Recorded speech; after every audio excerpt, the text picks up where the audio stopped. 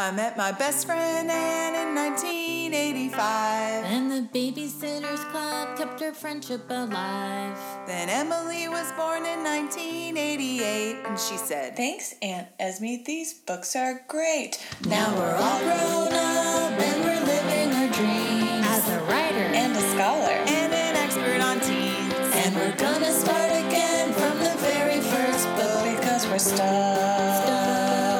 stuck in Stony Brook. Welcome to Stuck in Stony Brook, a podcast about the Babysitters Club. Today we're discussing Book 32, Christy and the Secret of Susan. This will, of course, be a psychology-heavy episode, so we figured doubling up on clinical psychologists would be a good idea. So I'm very honored to welcome my colleague, Dr. Whitney Entz. Whitney Yay! is... sorry. Yeah. You forgot to pause for yay. Yay!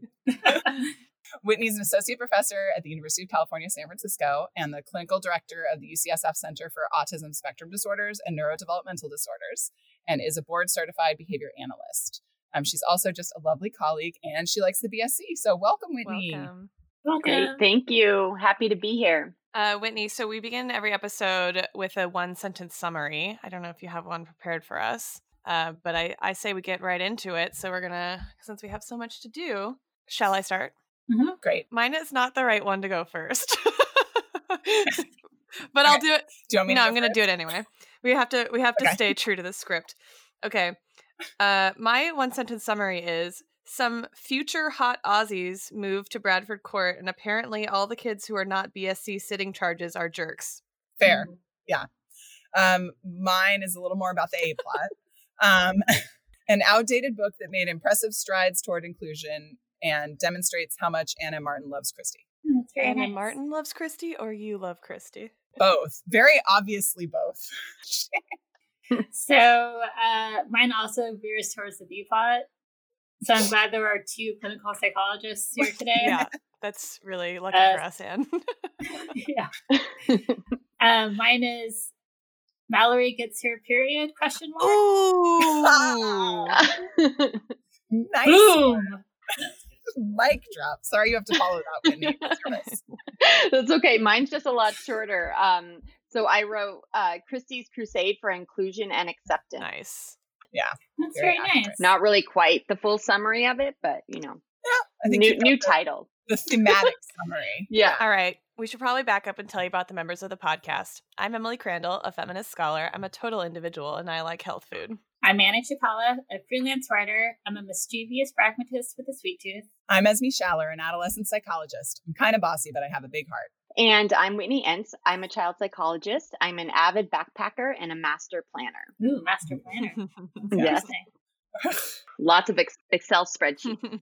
Ooh. Yeah, Very that's nice. like a Marianne Christie hybrid, I feel. It is. Or Marianne Stacy, rather. Mm. Once you add the spreadsheets, I feel like that veers into Stacy territory. True. Fascinating. Okay, so if you guys want to learn more about us and how we know each other, you can check out our prologue episode. Also, rate and review us. It really helps people find the podcast. And if you have any questions, comments, or commentary about anything BSC related, drop us a line at stuckinstonybrook@gmail.com. So, before we get into the book, let's talk about you, Whitney. We want to learn about you. So first, let's start off with the obvious. Tell us about when you started reading the Babysitters Club books and what made you fall in love with them. So I was thinking about it. I believe I was probably in elementary school, middle school when I first started reading them. And I loved the books. Really, the relationships between the women and then just babysitting and working with kids. I loved working with kids, or like not at that point, but I think it probably influenced me later on with working with kids. And so I just really liked their story and like getting all together and like the relating to the phone line being clogged and just that whole idea of it. And then I guess what happened, it was more the Babysitters Club influenced me, I think, like later, like in high school, more so than when I was reading it. Because when I started babysitting, I'm like, well, I have to have a kid kit. I have to bring toys and other things. And so I remember I'd have houses that I would go to, and I'd like find different games and like art activities, because I really didn't want, for whatever reason, I didn't want to just sit there with the kids while they watched TV. Mhm. So I just kind of took that, and then it was interesting because then the kids liked me so much that I basically took my friends' babysitting jobs away from them. Ha, nice.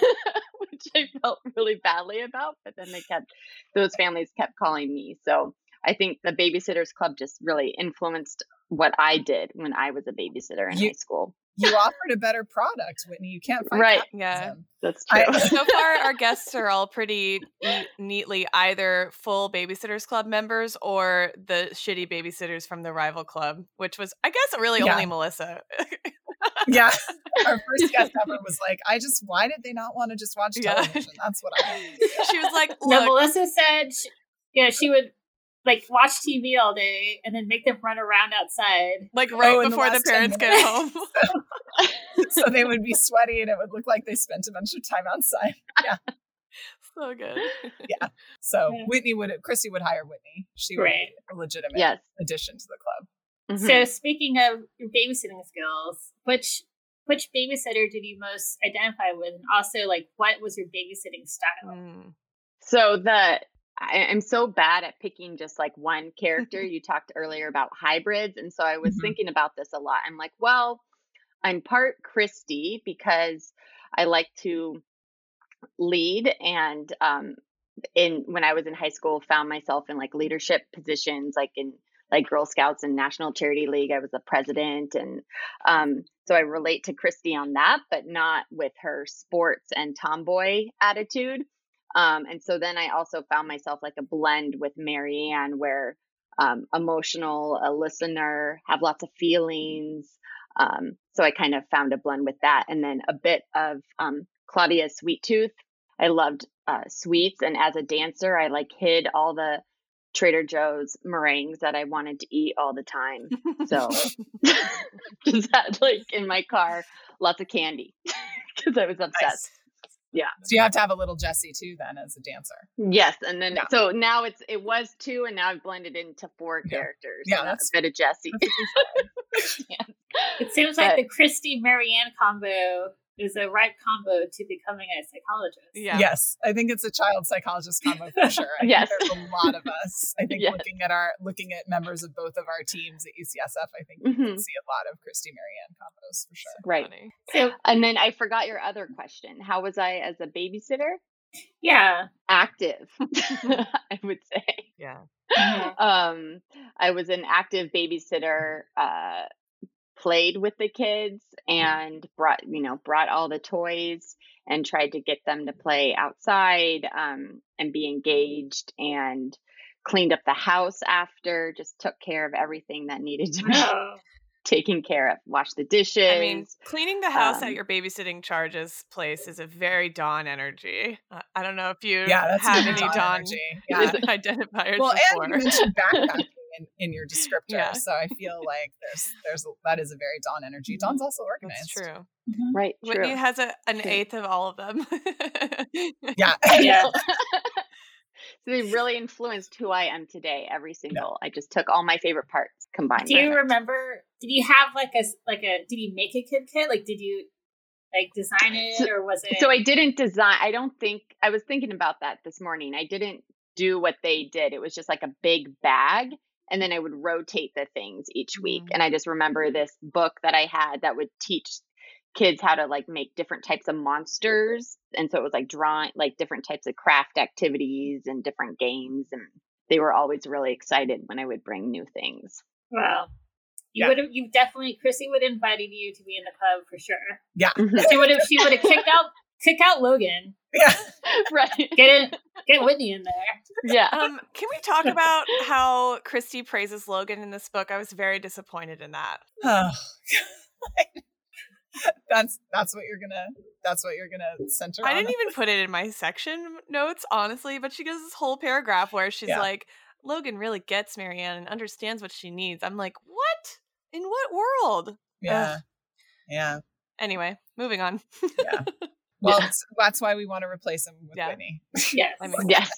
easily. And then before we get into the book, I want to ask you just about how you chose your field of study and how you became interested in studying autism as a specialty, because it seems pretty specific. Yeah, so that's a really good question. So I was a so theme of working with kids is kind of throughout my life. So in college, I was a camp counselor, and in the group we had a young girl who had, at that time, I wasn't quite sure, but I think she had global. Now looking back on it, she had global developmental delay, intellectual disability, and she had a shadow paraprofessional working with her. And so it was really, they were trying to include her in the group. And I loved seeing the other kids interact with this, I think it was kindergarten age group. So it was like 5 years old. So we really focused on like getting the little girl included. And so I loved seeing that. And really at the end of the summer, the paraprofessional who was working with her had given me her business card and then the psychologist's business card that she was working with, and said, I think you'd be really good working with this type of population. Here's my card. Here's my boss's card. You should reach out to us at some point. And so throughout college, I continued to work with kids. I worked at a non-public school for kids with ADHD and other emotional disturbances as a teacher's aide. And then I took a year off in between college and graduate school and contacted that psychologist and was actually got paired up with her, and she hired me out essentially to work one-on-one with her clients. And so many of the kids I worked with over that year had autism, and I was going into preschools and helping the kids interact with one another. And I was developing like social facilitation strategies. I was just making things up essentially, like based on what I thought we should do. And I was kind of like Christy was doing. Yeah, kind of like Christy was doing, and reading on my own about what we should do to help facilitate social skills. And so I loved seeing the growth in the children that I worked with over that time. And looking back on it now, when I was applying to graduate school, it was either like ADHD, working with kids with ADHD or autism, but there was something for me that was really fascinating in a different way, just about how every single child I worked with was so unique and able to see their growth. And then personally, I didn't start talking until I was 3. And so there was something really special about being able to work with kids, getting them to communicate more, having parents learn the skills. And so I think there was something about that resonated with me as well. And so that's kind of what led me to that path. I had first thought I was going to be a teacher back in college and do special education, but then I wanted to kind of do something beyond that. And I found my way into child psychology and specifically autism. But I just loved kids and found developmental disabilities fascinating. It's a long-winded answer. No, now I just feel bad about my job. And So that's mostly what Whitney and I do. Just make other people feel ashamed for their jobs. Yeah.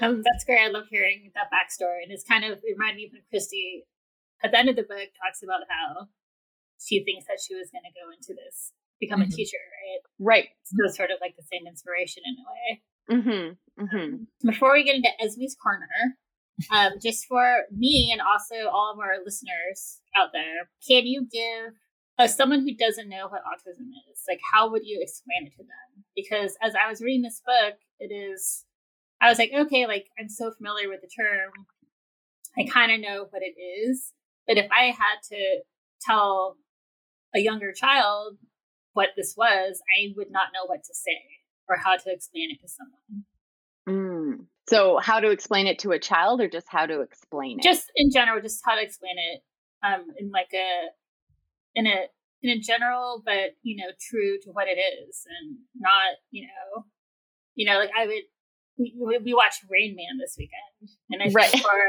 we were talking about how that's what I thought autism was. We're like, right. It was Rain Man and Christy and the Secret of Susan. That's exactly what we had in the late 80s, early 90s. Yep. right. It's interesting. I'll get to that, but it's interesting how in media at that time, anybody that had autism also had savant type skills, which is extremely rare to begin with. So I thought that was really interesting that they had that, that's kind of the prevailing notion, and that went on even beyond the 90s. But how to describe autism, I think at its core, the best way to describe it is thinking of it as challenges with social communication.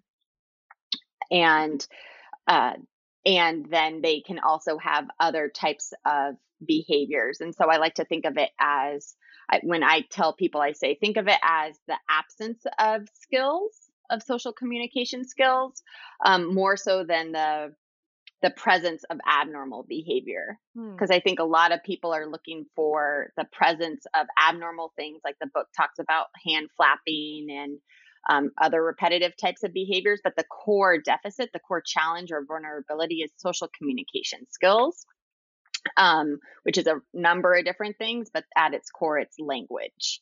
And then other types of nonverbal communication. So gestures, shaking your head, pointing, all types of things that go into that. And that a phrase that I think is often overused, but important, is that if you've met one person with autism, you've met one person with autism, that it's extremely heterogeneous. It's not similar with anybody. And you have to really look at it individually across many different domains. So language skills, social skills, intelligence, and then repetitive behaviors. And you put all of those together, and then that will help you understand the person more. But that was a way still better also definition. A long answer. Yeah, no. Long answers are good. That was a really good definition that I've never heard explained to me before. So I can push aside Rain Man. And this is now. Yes. Also, Whitney, we always make Esme explain things to us. We're like, what's the difference between anxiety and social? I don't know. I forget now. I obviously I pay a lot of attention when Esme talks. So. Yeah, it's really, we have a great relationship. Yeah, and they also had her I'll go into it, but they had her not have all of these skills really early on at 2.5, and then she just lost them. That's also extremely atypical in autism too. So yeah, I was going to ask you about that too. That was the main thing that I wrote down as okay. It's not. I was like, wait, that's pretty rare, right? Right. I know it happens, but it's pretty rare. Yeah, and we can talk about. Sorry if I'm jumping ahead, but no, it's totally fine. Yeah. I mean, that's what I love about autism, is just how different it is for everybody. Did you have a question? Oh, yeah. I was going to say, so obviously some of the terms in the book are quite outdated now. So when we're talking about this, what would we use instead? We would say, I mean, I think the way that you explained it was really useful, right? As like a deficit of social communication. But are there other terms, explanatory or descriptive terms, that we could use to like replace ones that are in the book? Well, I mean, one that they used often in the book was, and it always makes me cringe, was retarded. So intellectual disability is the way to say that now. And they were really just tying that to Down syndrome, which I found interesting. That word was then associated with Down syndrome. And then there are different stakeholders. So in the book, it says autistic people. So there's the whole push for person first language, like an individual with autism. But at the same time, there's also individuals who identify as autism and want to be called autistic. They want that label first. And so it's really important to check in with the individual about what they want. So I feel like that there was a big push in the 2000s that was like, everybody's an individual with autism, person first language. But across now there's diagnoses. Across diagnoses. And now within say a manic depressive, Exactly. Somebody with bipolar disorder. Yeah. Right. And now I'm noticing there's different stakeholders that want to be identified as I'm autistic or autistic people or autistic person. So that's something that I feel like has shifted.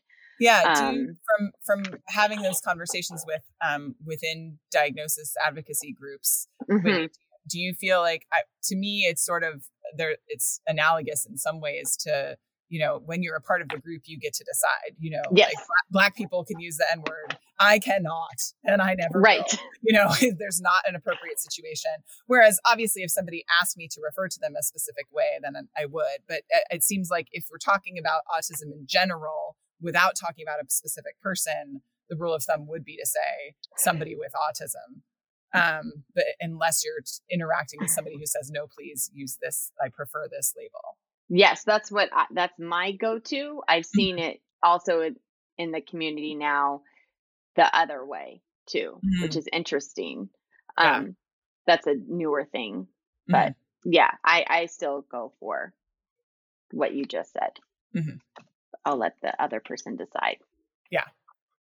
Yeah, but that was the only really outdated term in the book was retarded, right? Which was, you know, we have to give Anne Martin credit. That was the, you know, mental retardation was what it was called at the time. Exactly. So she wasn't trying to be mean. She was trying to be descriptive and accurate, but it just sounds really harsh in 2021 terms. Right. Yeah. Right. Yeah.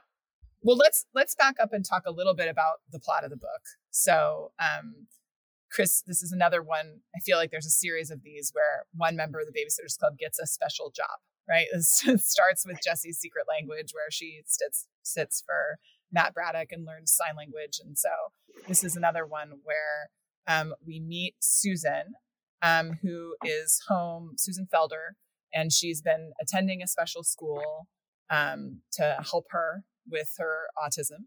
And she's home for a month because the Felders are switching her to a different school that will support her musical savant abilities, which Susan can hear anything one time and have it perfectly memorized.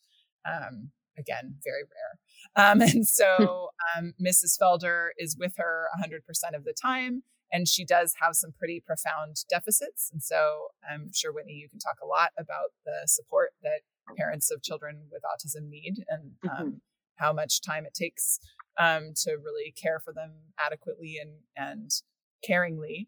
And so she asks the BSC if somebody could come a couple afternoons a week to just give her time to go to the grocery store, get her hair cut, things like that. And Christy is the one that ends up with the job.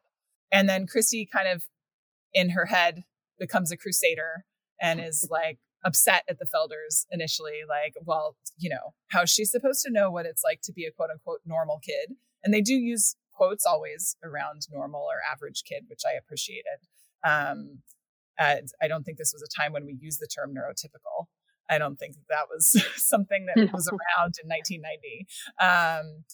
And so Christy sort of thinks like, well, I'll show them that Susan can make friends and can be here in Stony Brook, and she can go to the special ed classroom at Stony Brook Elementary and things will be great.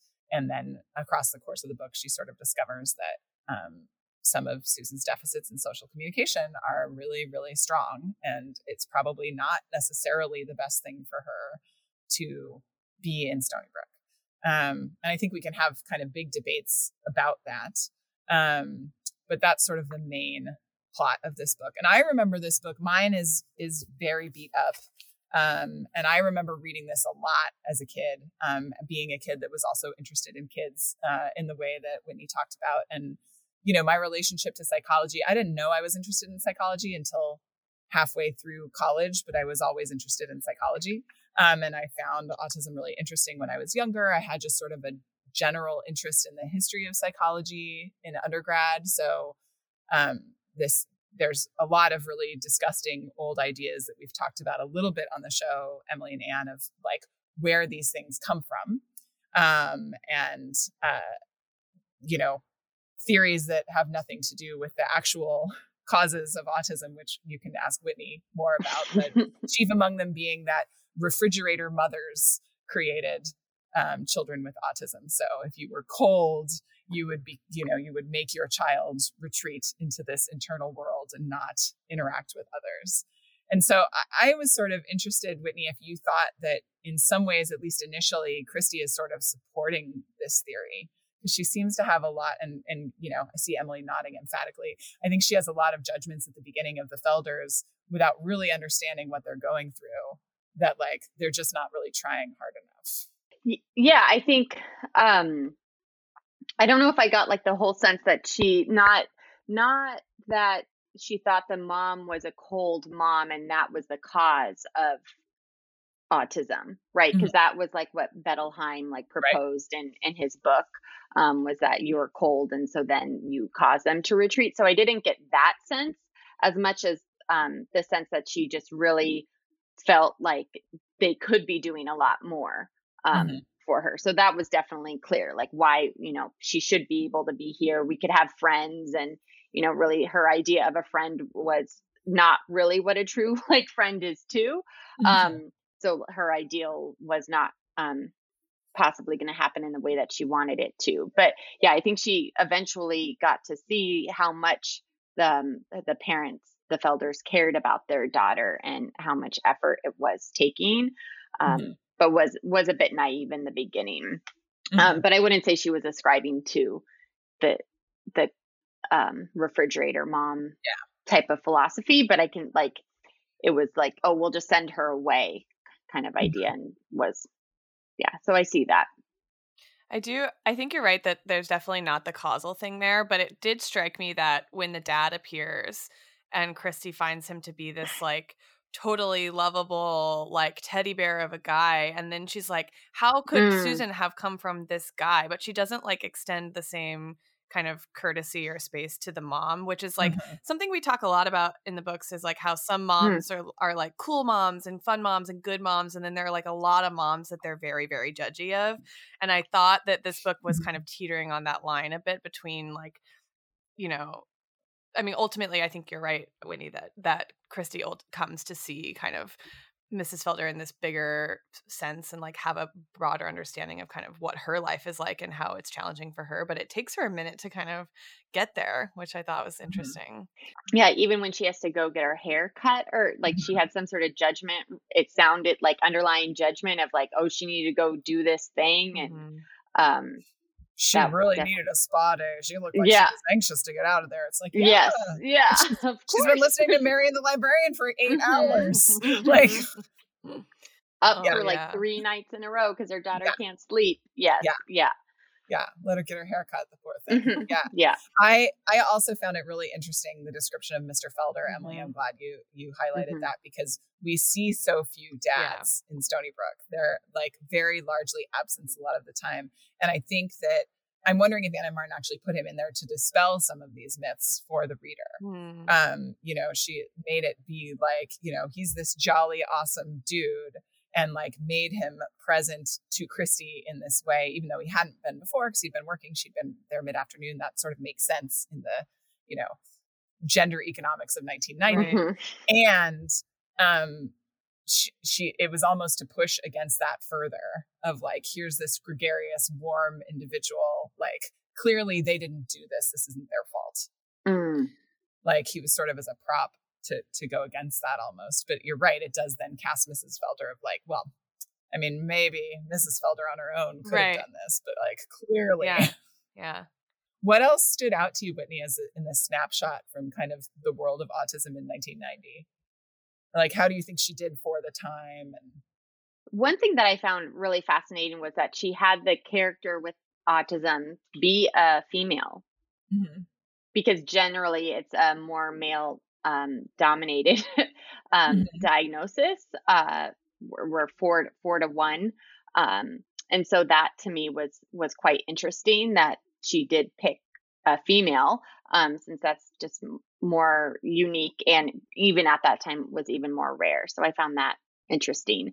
I also, what stood out to me was and I guess it didn't really stand out so much, but at the time, like ABA, applied behavior analysis therapy, was starting.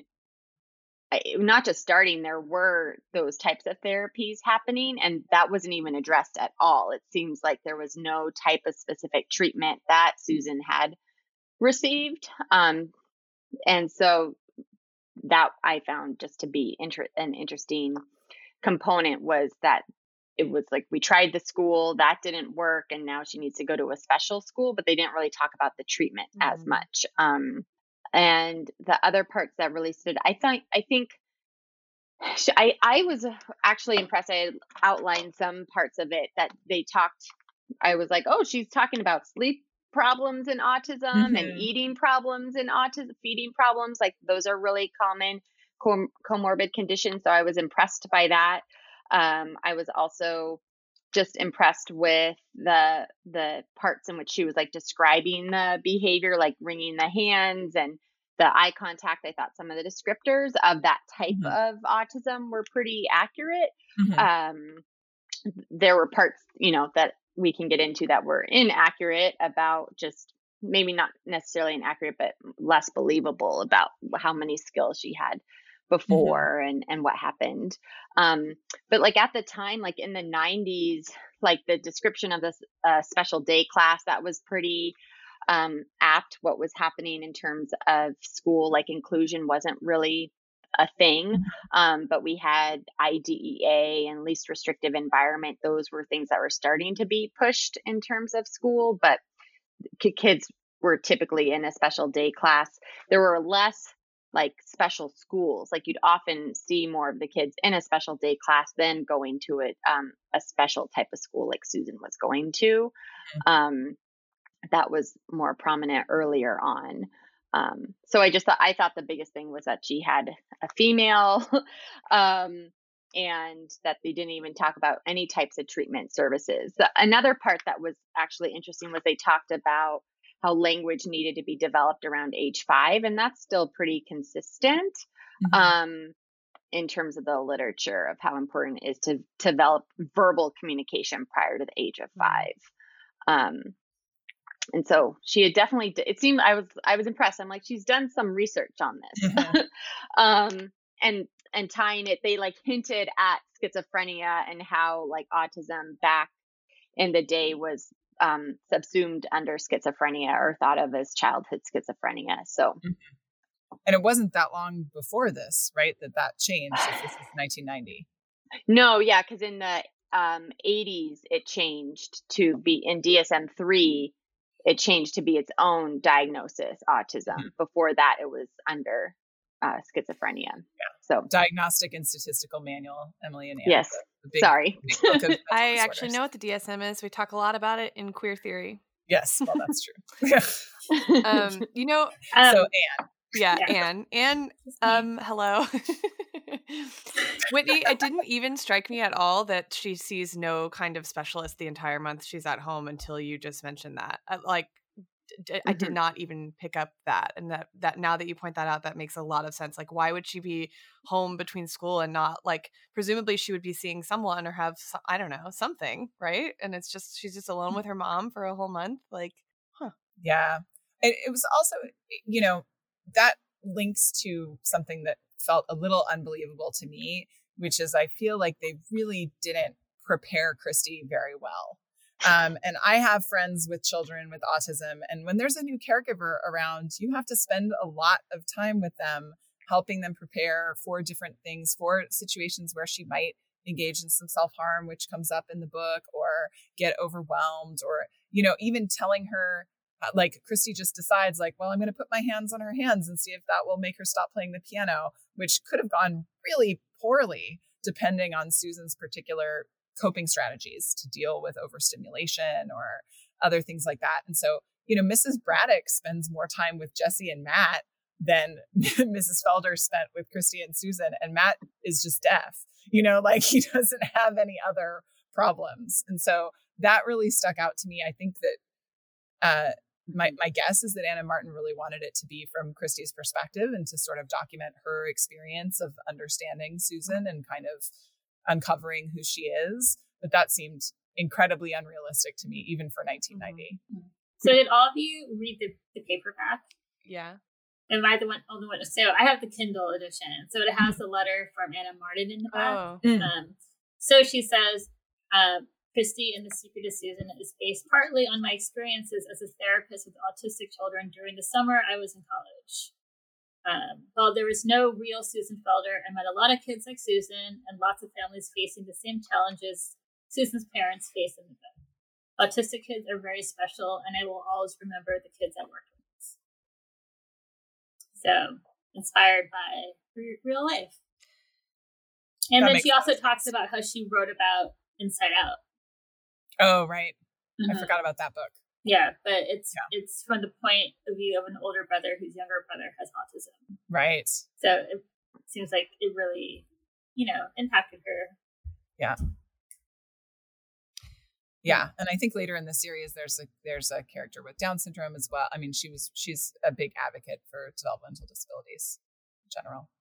Yeah, I think Esme, you're right. It was like 30 minutes of go orientation. Like orientation with her and no specific. And it was striking. She's like, she's not like 3 times. She's like, she's not violent. She's just really stuck today. Mm-hmm. Right. And so she's like illuminating or like hinting at the restricted and repetitive behaviors, like getting stuck, not wanting to transition, but didn't like have any strategies of how this is how you can move her from this. And it seemed my interpretation was mom doesn't have any strategies or know what to do, and that it's really hard when she gets stuck on the piano, like how to move her away from that. Mm-hmm.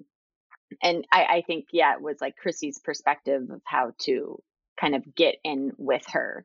But that is true. She didn't give a very strong orientation. And I would expect that there would be, like, even if she's not violent, like having her hands touched or something out of the ordinary could have resulted in something. Well, I noticed that Christy touches her a lot. Mm-hmm. And I was like, oh, I thought Mrs. Felder said she didn't like being touched. Didn't she say that? Yeah, she said that a couple times. Yeah. Mm-hmm. I remember Christy like put her hands on her hands, have her stop playing the piano, or like, and I was like, oh, I feel like that wasn't very realistic. Mm-hmm. Of what would really happen if Christy tried to do that. From my education from Rain Man, it seems like that doesn't go well when Charlie Babbitt tries to stop exactly Rain Man from doing things physically. He doesn't exactly. I mean, who does like that? I know. Wait, so you said the savant type of autism is really rare. Like, how likely is it that she would be this like crazy piano genius and have the calendar memorizing thing, or is that one kind of savant skill? So there's different types of savant skills. So then this got me now reading like papers about savant skills. I was like doing some literature reviews early this morning just because I was curious to try to get a percent. Mm-hmm. Welcome to my world, Whitney. Yeah. I was really going down rabbit holes and I wasn't coming up with what I wanted to find, but a lot of what was interesting was it was saying more men than women have savant skills, which I thought was interesting. I didn't know that. And that the paper also said that individuals with an IQ less than 50 typically often do not have any savant skills. And they kept describing her as an individual with an IQ less than 50. But often too, they had her have 2 skills, right? The mathematics and the musical skills, and which was incredible. I think it's rare to have one really high peak skill. Mm-hmm. And so it's even more rare than to have 2 peak mm-hmm. skills, but often it's in like music or art or rote memory is where you'll see the savant type skills. Mm-hmm. Often with autism, it's more like splinter skills or something that you're really good at above the general population, but even that is rare. I have a kid who loves languages and he knows Russian and Spanish and English, and can memorize all of them very quickly. But I haven't worked with many kids with these types of mm-hmm. skills over my years. It's interesting that the writers of Rain Man did the same thing, like that he also has more than one skill because he memorizes every book that he reads and he can do the like instant large math problems and the card counting and all of that. And that only came out about a year before this book. So it's really interesting to think about the influence that those 2 things had on given that autism had only been separated in the DSM for a decade on kind of what the world thought of autism. And what it says, and Emily, I'd be interested in your take on this more like philosophically, structurally, what it says about our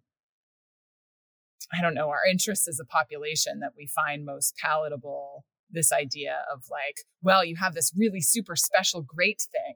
Also, there are these problems and these deficits, but you're really magical in these other ways. So it's okay. Like, that's how we tell the story instead of just some people's brains are different and affect how we communicate socially. And they need some more help to be able to connect with people whose brains don't work that way. Like, why it has to be that you're like a superhero in some specific way for the story. And I think too, right, if like the goal on the part of the storyteller is to normalize a condition that has, carried a stigma that comes with social ostracization and like, lack of access to basic things, right? Like community, maybe even basic needs, for just survival, right? That like, if what our goal is to normalize that, then like to make these characters sort of otherworldly doesn't really seem to meet that task very well. But I do think it's interesting about like this question of kind of like, what's the limit of sort of like divergence that we can value, or kind of what's the mode of difference that, or what are the like criteria by which we can talk ourselves into valuing something that diverges from the norm, right? And I think, Whitney, how you described the condition at the beginning as a lack of skill rather than an added thing is exactly like what's so difficult socially, right? Like, how do we how do we tell a story about ascribing value to something that's determined by a lack, right? That like we don't have language for that really in our like individualistic, capitalist society that's all about like mixing your labor with something and like working hard, right? And it's like kind of interesting. Whitney has a kit, so we'll hire her. yeah, exactly. She doesn't have a lack of problematic behavior. She's got right. a kit. Yeah. And it's interesting. It's I said lack, and as I'm thinking about it too, I always describe it as lack and also inconsistency. And I think that's what's confusing, right? And maybe hard to describe in literature or in movies or TV shows, that it's these inconsistencies. So it's not always the same. And so you want to put people in buckets, but you can't, because it might be really good in this one domain, but then not so much in another. So like someone with autism that's extremely verbal maybe can have really great reciprocal conversation about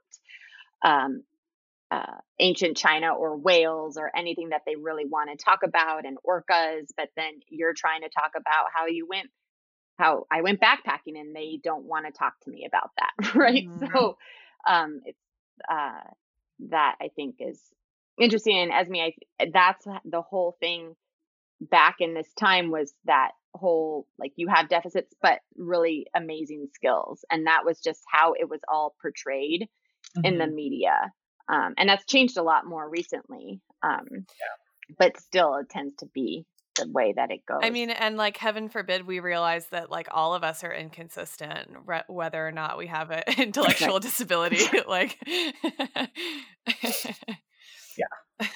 Absolutely. Yeah. I'm much less interested in whales than in Whitney's backpacking trip. Right. Absolutely. Anne or Emily, did you have any other autism questions for Whitney? Oh, I did. I was interested that you said that Susan's trajectory seemed, I don't know if you said that it was rare or like unlikely, but that like she had skills and then stopped developing them. What do we make of that, given that that's not generally how it goes? Is that another like Rain Man problem, or?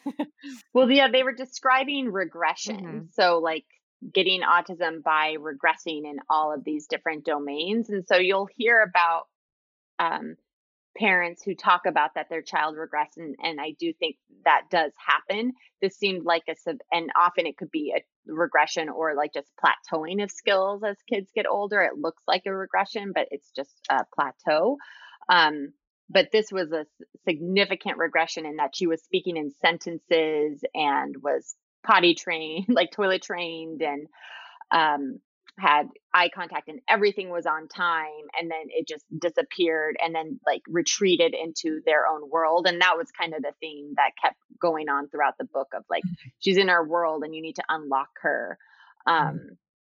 And that trajectory just isn't very common. Typically it's that you're developing many milestones on time, especially gross motor milestones, just not the language and social communication milestones. So eye contact, social smile when you're little, you're not getting that. You're not getting initiation of social games, peekaboo, you're not pointing. Those are the things that you notice, is that all those lack of different types of behaviors. And so, and then language tends to not develop or develop very slowly. So it was just kind of an opposite trajectory of what I typically see. Whitney, this is going back as listeners and Anna and Emily know, I'm not an autism expert. That's why you're here. I work with suicidal teenagers, non-developmental disabilities. But wasn't there, prior to DSM-5, wasn't there like specific separate disorder outlined, like childhood disintegration? Disintegrative disorder. Mm-hmm. Yeah. What an awful name. Okay. Yeah. And that was to describe this exact process. Yes. Right. So someone who was tracking and then it disappears. Yep.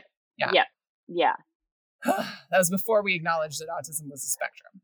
Yes. And we had all these different little names for things that really are not carving nature at its joints. And that was one of them. Exactly. Yeah. Okay. Yeah. That all just came back to me all of a sudden. Mm-hmm. Yeah. So that would have been. Did I make that up? That sounds like such a horrible name. No. Yeah, no, it's a horrible name. Well, I'm sure more questions will come up as we go, but I want to get to some of Emily's stuff. Before we do, though, I have to play my behaviorism card, which shows up on page 3 in this book, which got me really excited. And I think reflects that summer that Anna Martin spent, where this is just Christy dispensing some general wisdom that I think is probably related to ABA and our view of positive reinforcement in the world. But she says, with children, or with anyone for that matter, it's much more helpful to tell them what to do instead of what not to do. And so I really loved that as foreshadowing, because this is before she even meets Susan. It's just her talking about how she interacts with her brothers and sisters. It's like, you're absolutely right, Christy. That is much more helpful. I loved that. And I had just talked to parents earlier in the week when I was reading it about teaching them what to do. And so I don't know, I just was like, this is amazing.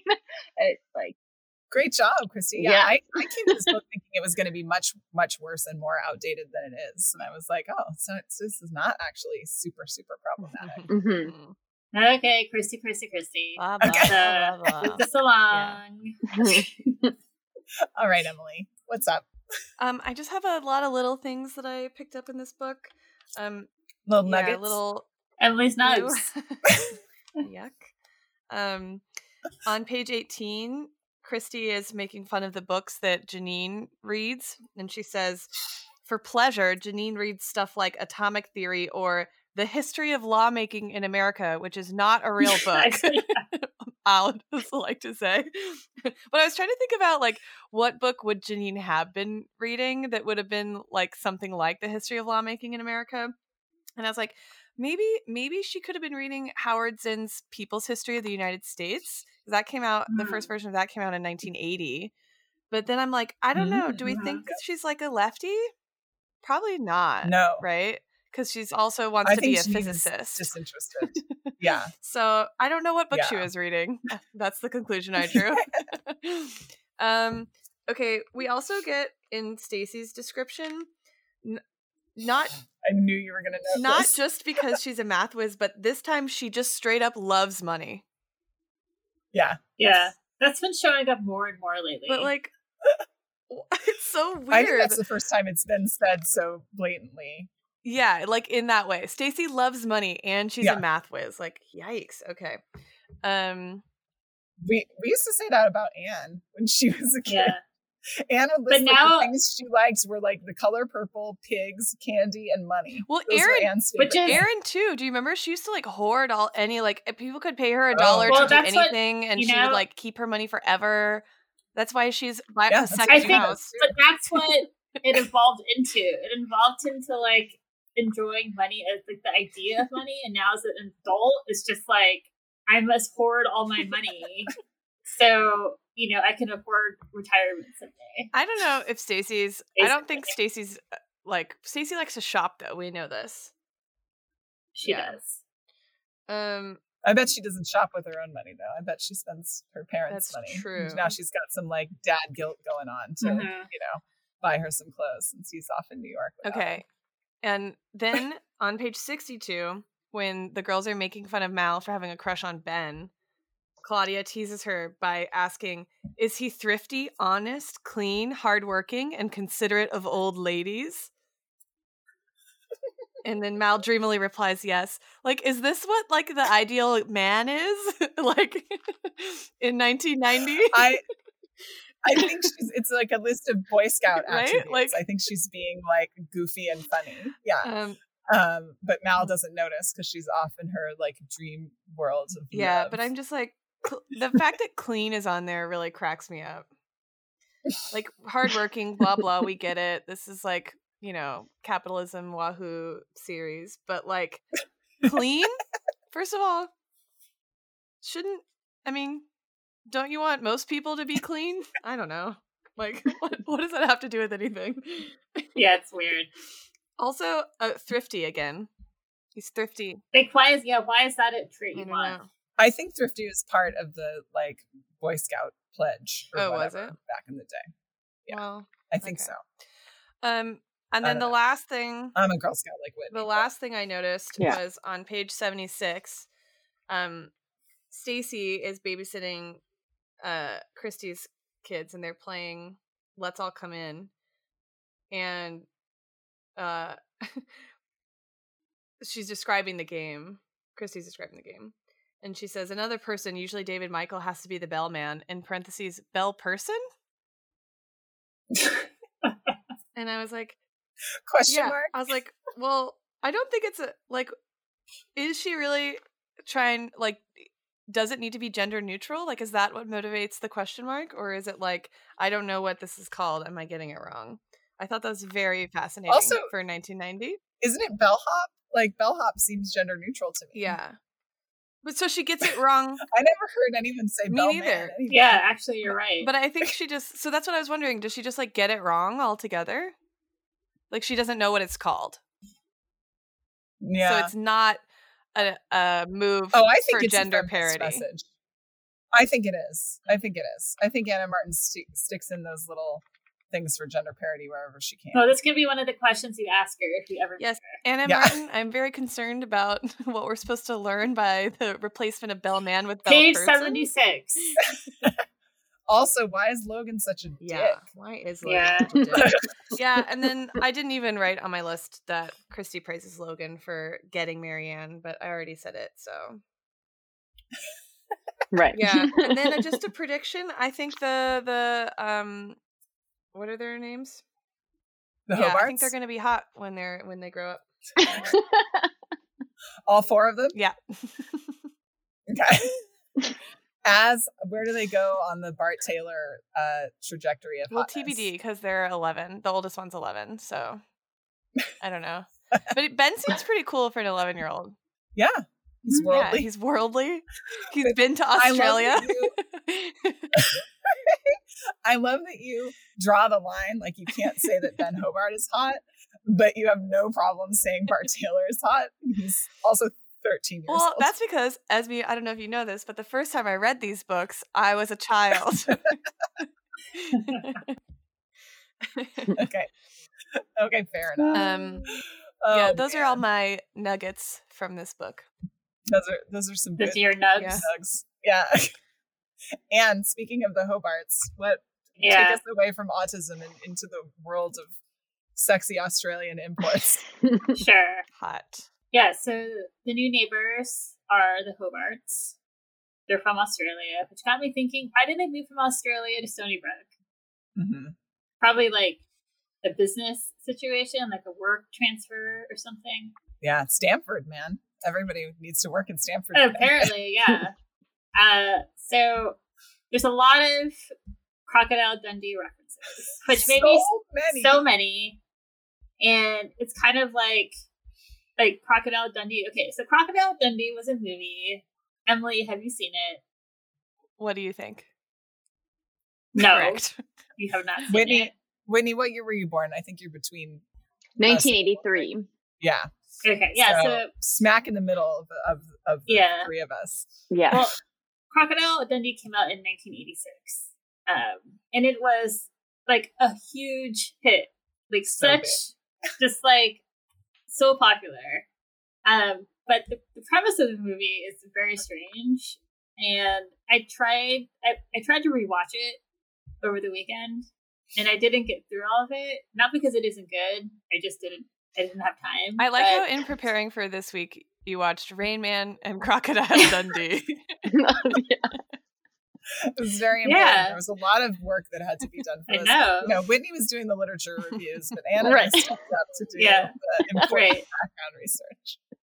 So the premise of the movie is basically a female New York reporter who works for Newsday goes to Australia to write a story about this bushman named Michael J. Crocodile Dundee. And like she goes there and it's like ridiculous.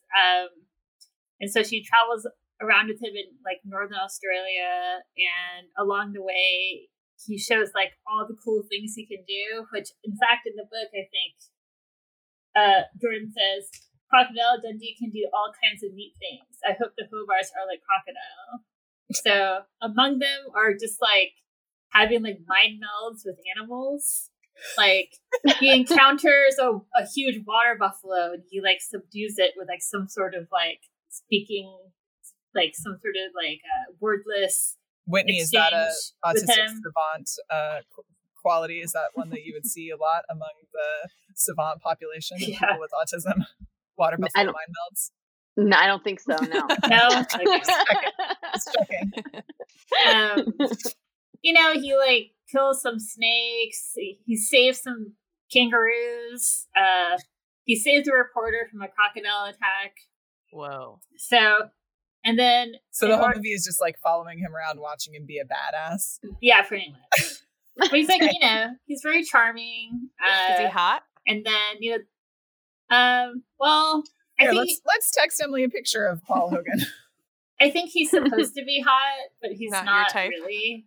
Not really. But, you know, there's a love story going on between him and the reporter brings him back to New York City to finish the story. And there he has similar experiences, except it's with like New York type things. So he like, you know, like there's some robbers and he like, you know, gets out of the situation. He encounters some pimps, also gets out of that situation. Then at the end of the movie, the bush? Basically. No, this is in Manhattan. Oh, okay. Oh, when he comes back. Got it. When he goes back, yeah. Emily and Whitney, I just texted you a picture of Paul Hogan as Crocodile Dundee. Yeah. Paul Hogan today, if you'd like to look at him and see what you think of his hotness. He's very tan. Yeah. Leathery. Leathery. Yeah, leathery. Mm-hmm. Leathery. He's very leathery. Emily's face. This is not. He's not as hot as I want him to be. Yeah. Right. Well, he's very charming, though. Okay. Very charming. So at the end of the movie, him and the reporter fall in love. That's kind of just basically the summary of the movie. But it's interesting that I really do think Adam Martin made the Hobarts be from Australia because of this movie. Because there was like sequels to this movie. It was just like everywhere. And you know, like how in our last episode we were talking about how talk shows provided a platform for like queer people. Some Australian critics were like hated the movie. They thought it portrayed Australians in a horrible manner. But some people were like, wow, this is a great ad for Australia. It really put Australia on the map.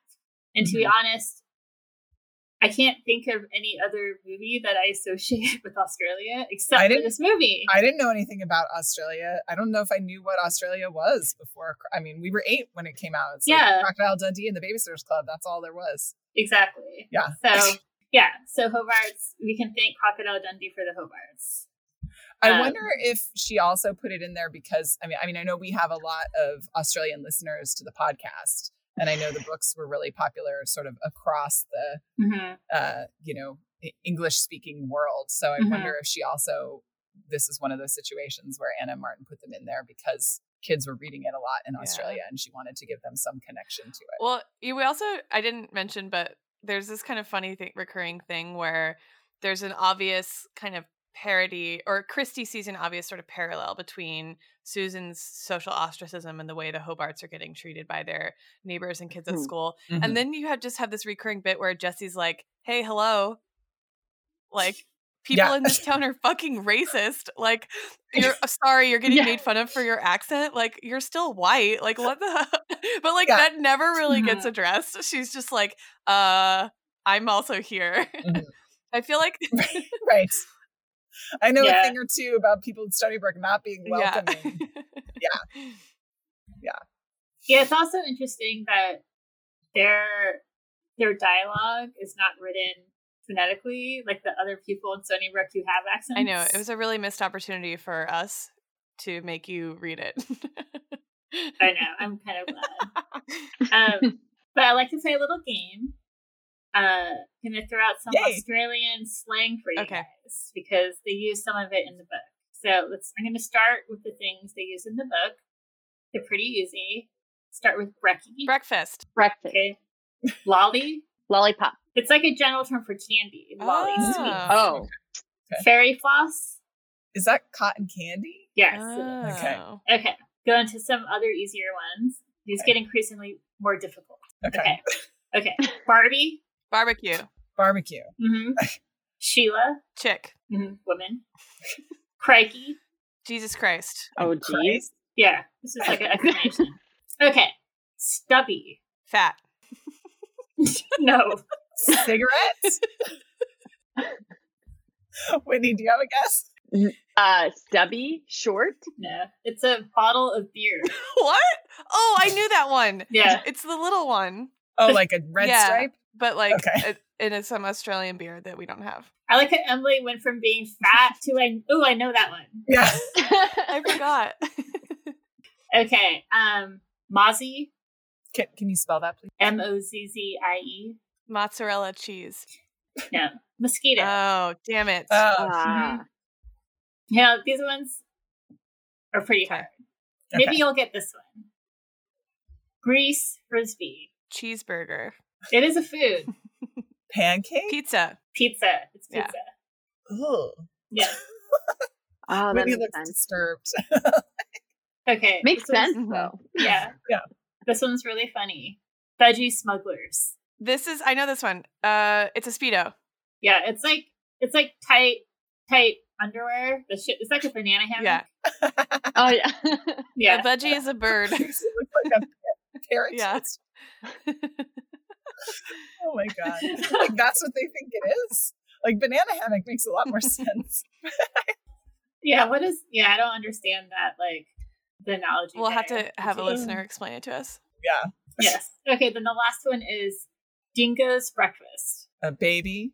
Because you remember that, like, the dingo ate my baby? That, like, anyway. That was a real thing that happened. Like, a baby was killed.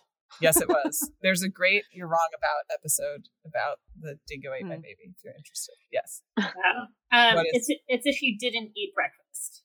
I had a dingo's breakfast. Oh, I didn't have like breakfast. Scavengers all the Yeah. time. Interesting. That's clever. It's clever. Okay. They have also fun fact about Crocodile Dundee, they had 2 versions of the movie. One that had like all the Australian slang, and one that was for everyone else. Oh, they just left it like shrimp on the Barbie. Mm-hmm. That was like Scottish. Or I like cannot do an Australian accent. Or like whatever. Shrimp on the Barbie. That's how I said it. Nope. Yeah. Can any one of you do an Australian accent? No, I'm No. horrible at Matt can do a accents. really good one No. though. Yeah. But he says So New does Zealand Matt. is more fun. Yeah. That's what Gary says too. They probably both sound like shit. They just think they sound good. Matt had a boss for years who was Australian. Her name is Megan. Okay. Megan.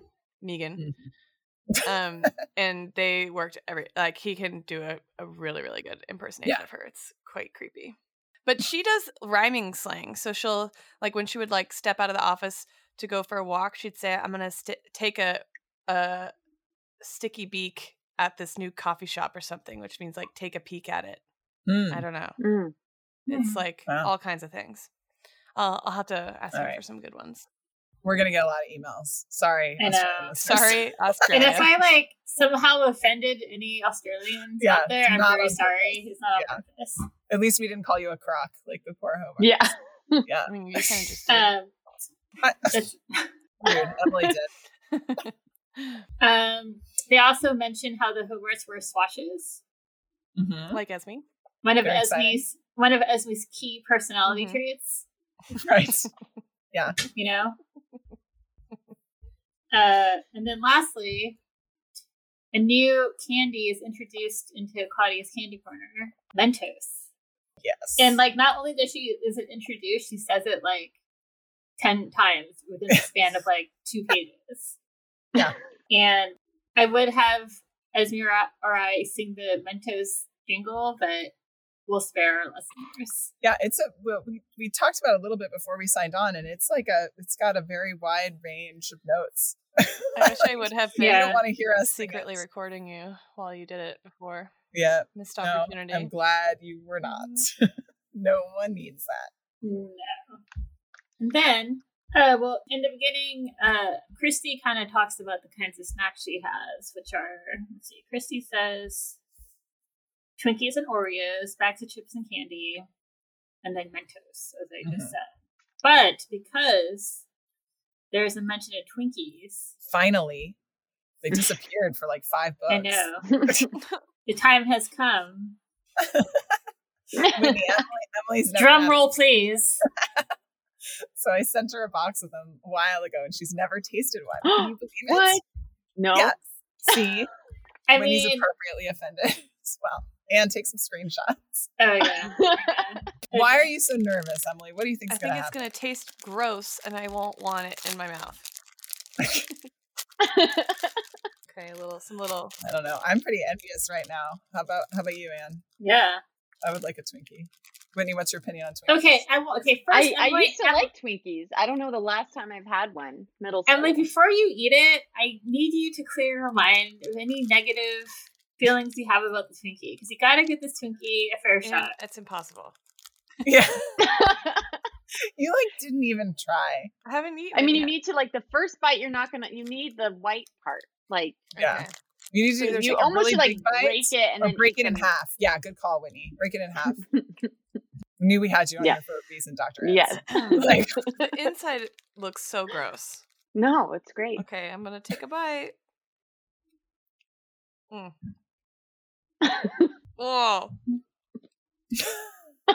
Oh, very gross. why? What don't you like about it? Oh, well, actually, it's better to tell people what you do like than what you don't like. What's one thing you do like about it? I can't think of one. Wow, that's just like straight sugar. Mm-hmm. I will not be finishing this Twinkie. Oh, man. It's like harder than I thought it would be. What? Harder? Yeah. Is Like there the something cake wrong? part? What? All right. Well, that was kind of anticlimactic. That Listeners. was Sorry about that. anticlimactic. I didn't want to do There's it. some tallies in this book. So I did not count the number of times they used the term retarded because I didn't want to. But obviously that's in our outdated social justice corner. Christy's pretty balanced in how she describes everybody. We get one shy, one sensitive, one health food, a couple sophisticated, and then again, almond-shaped eyes has really overtaken exotic. I'm wondering if exotic is dying out, which is I think better. I don't know. Is it better, Anne? It seems slightly less fetishizing, but I'm not sure. Yeah. I mean, you have an Oriental dress in your closet. I'd So. There are some big cherry blossoms on one of my shirts, my tunics that Anne has called the O word. P.S. that I did not use. The O word. So what about weirdest lines? What did you all have for weird lines? This is not a weird line, and it would not be suitable for a title, but I really liked Vanessa's poem on page 47 about her shoe. It goes, do, what can I do? I've lost my sock and I've lost my shoe. But my favorite part is that Claire says, you haven't. And she's like, I know, I didn't lose my shoe. I was just making a poem. That's pretty good. Did you have any shorter ones? I guess we could title the episode "You Have Not." Okay. How about you, Whitney? What line stood out to you?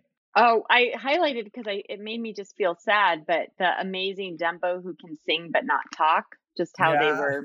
Yeah, we didn't even like talk using about that her. part. Yeah. Oh, yeah. That was a whole bad situation where Christy was hoping that she was making Susan friends and kids were paying to see her like a circus sideshow. That was really sad. I actually think that was the darkest moment of all the Babysitter's Club books so far. I agree. Yeah, I do think that there's not been anything as dark as that. Because even the racism that Jessie has experienced so far has been pretty everyday racism. It's not good, but it doesn't have that sort of like twinge of evil that Zach Wolfson charging to see Susan has. Mm-hmm. I have an update for you. I already have a stomach ache. Because of the amazing Dumbo, or because of the Twinkie? Anne, what about you? Mine actually has to do with the Mentos. When Claudia just says, "What's up, Mento?" Nice. I like that. Yeah. I don't have anything great. I liked Bob or Craig when Christy didn't know their pseudonym. But I just want to like, What's Up, Mento is fantastic. I want to nominate chapter 15 for one of the best chapters in any Babysitter's Club book we've read so far.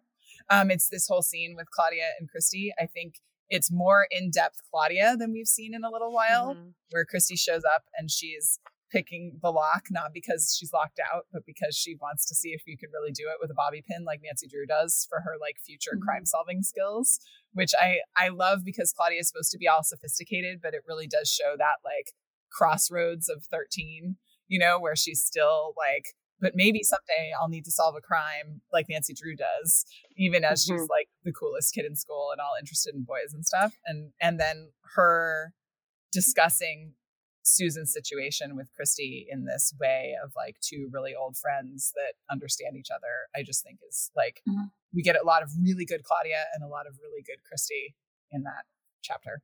Also, who hasn't tried to pick a lock with a bobby pin? Is that just me? I have not. Everyone has. No? Okay. So we've got 2 yeses and 2 no's. I'm a yes. Oh, so 3 yeses and 1 no. Yeah. So just me. You're missing out when you have the whole afternoon ahead of you. So, I know what I need to go do. Perfect way to spend a Sunday. All right, it doesn't work. Yeah. Just so you know. I think it depends on the kind of lock. I bet it works on like some old 1920s locks that Nancy was picking. True. I think you also like you have to have a different pin than the bobby pin because the plastic on the end like impedes its ability to like effectively work through the mechanism. Good tips.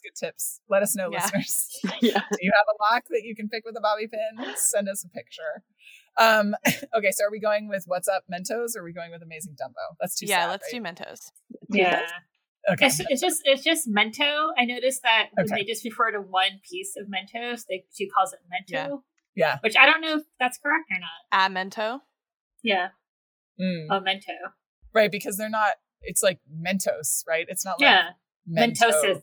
Yes. Do you want which sounds like a Mentos? That sounds like a disease. But I think if you say a singular Mentos sounds weird. Give me one Mentos. Give me a Mentos. Give me That's a how Mento. You say Mento. I've never heard you No. say give me a Mentos.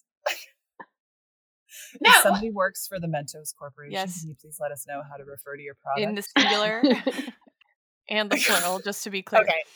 Whitney, thank you so much for coming on the podcast. This was so fun. I learned so much. Is there anything that you're working on now? Where can listeners find you on the internet?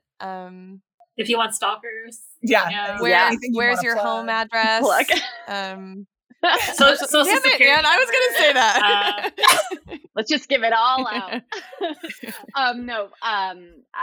There's nothing specific I want to plug. I'm at UCSF, and I just love working with all of my families. And Except for Esme. yeah. Okay. She's talking about patients and children. Okay. Yeah, I'm actually surprised you guys went this long without asking her what it's like to work with me, but that's good. We can- I mean, we already know. We basically Yeah. work with you Yeah. on this podcast. Accurate. Yeah. No, I'm very thankful for all the families that have let me into their lives over the years. And I'm just can't wait until I can be in person with Yeah, them I bet. again. Ugh, Yeah. hopefully soon. We got to get those kid vaccines working. Yes. And Yes. get the general population of parents vaccinated as quickly as possible. Exactly. Yeah. Awesome. Okay. So Right. now we've come to the pizza toast, or should I say the greased frisbee toast? Yes. Oh,